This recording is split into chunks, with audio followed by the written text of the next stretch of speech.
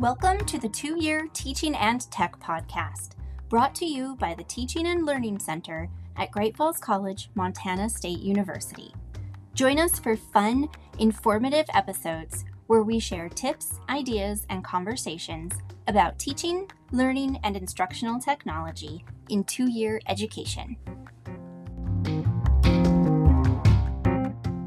I'm Mandy, and Becky and I are back.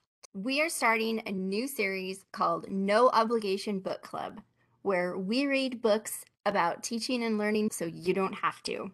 Today, we're starting small in the spirit of the book, Small Teaching, Everyday Lessons from the Science of Learning, 2nd edition. Hi, everybody. Welcome back. This is Becky. I'm going to tell you a little bit about the author, James M. Lang. He's written a few different books related to education, and I would recommend check him out if you have a chance to look him up. He's a professional of English and the director of the Center for Teaching Excellence at Assumption University in Worcester, Massachusetts. And like I said, he's written quite a few different books. So check them out and check him out. Becky, let's tell our listeners what small teaching is. We'll just give a really high-level overview of small teaching because in our upcoming episodes, we're going to really dig into the book and share with you some of the big takeaways from each section. But for today, we're starting small. We're going to be discussing what this concept is and why we're excited about it. Small teaching is based on the idea that fundamental pedagogical improvement is possible through incremental change. And that is a direct quote from the book. Based on that idea, James Lang discovered that there are ways to make powerful improvements to students' learning experiences with very small changes. I like to think about it as the idea of effort versus impact. In my understanding, small teaching is a fairly low effort activity on the part of the instructor with high impact for students.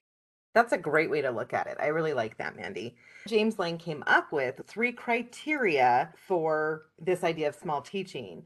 What I like about this is this really shows that it's evidence-based. He didn't just pull these out of his head and make it up and say, oh, I think it works. Like there's actual evidence that this is something that works. Number 1, every one of his small teaching activities has a foundation in the learning sciences, which he has studied extensively. Number 2, experimental research.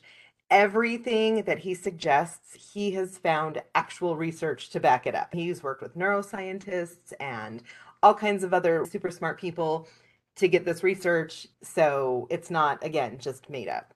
And then his 3rd criteria is that he has to be able to observe the principles directly. So in addition to all of that research, he also has either himself put this in practice or watched other instructors put it in practice, and he's watched it work. So those are his 3 criteria. He's real. This is real. It's not just some made up thing. It meets universal accessibility. This is for everyone. It's not just hocus pocus. It's real. Yes. I think it's so important when you're thinking about interventions or changes you want to make in your classes that they are evidence-based, because there's so many anecdotal things out there, especially in the education world, where we're not really accurately or adequately studying whether something has made a real change or not. I'm really excited that this book is based on evidence-based practices. Yeah, that's a really good point. And he did all the footwork for us. So Exactly. now we can just make small little changes. Yes. And he's figured it all out and said that it works. We're going to benefit from this. So Becky, tell me what you're excited about with this book. I think what I am most excited about, and this is directly from the book, James Lang talks about his small teaching activities as things that require minimal preparation and grading. And I think that's really important, especially for me from an instructional designer perspective. I work with a lot of adjuncts. The adjuncts don't have time for complete course overhauls or things that are going to take hours to grade. And frankly, they're not paid enough. We need those suggestions that we can give to adjuncts and faculty that are changes that they can make that are quick, really good ways to engage their students and make their courses better. So I'm really excited that it is small and that it is not going to take a lot of effort. I love that low effort, high impact.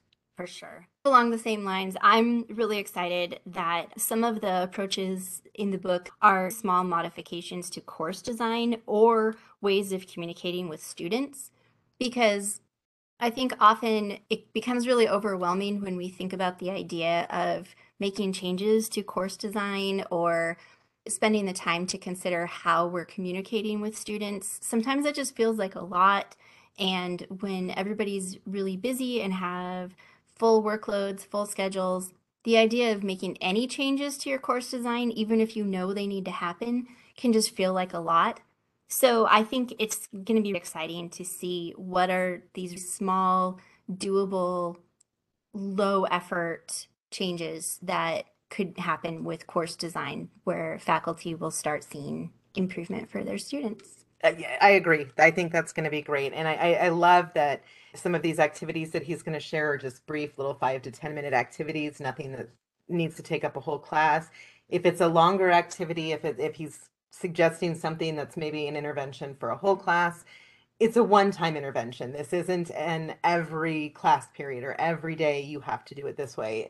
So it's small little incremental steps and not quite as overwhelming, like you said, as an entire class overhaul. I'm excited to dive into part 1. Me too.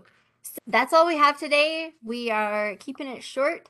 Please join us next time when we discuss the first part of this book and share with you our big takeaways and ways that you might be able to implement small teaching strategies in your own class.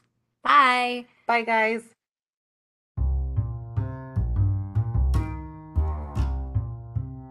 Thanks for joining us.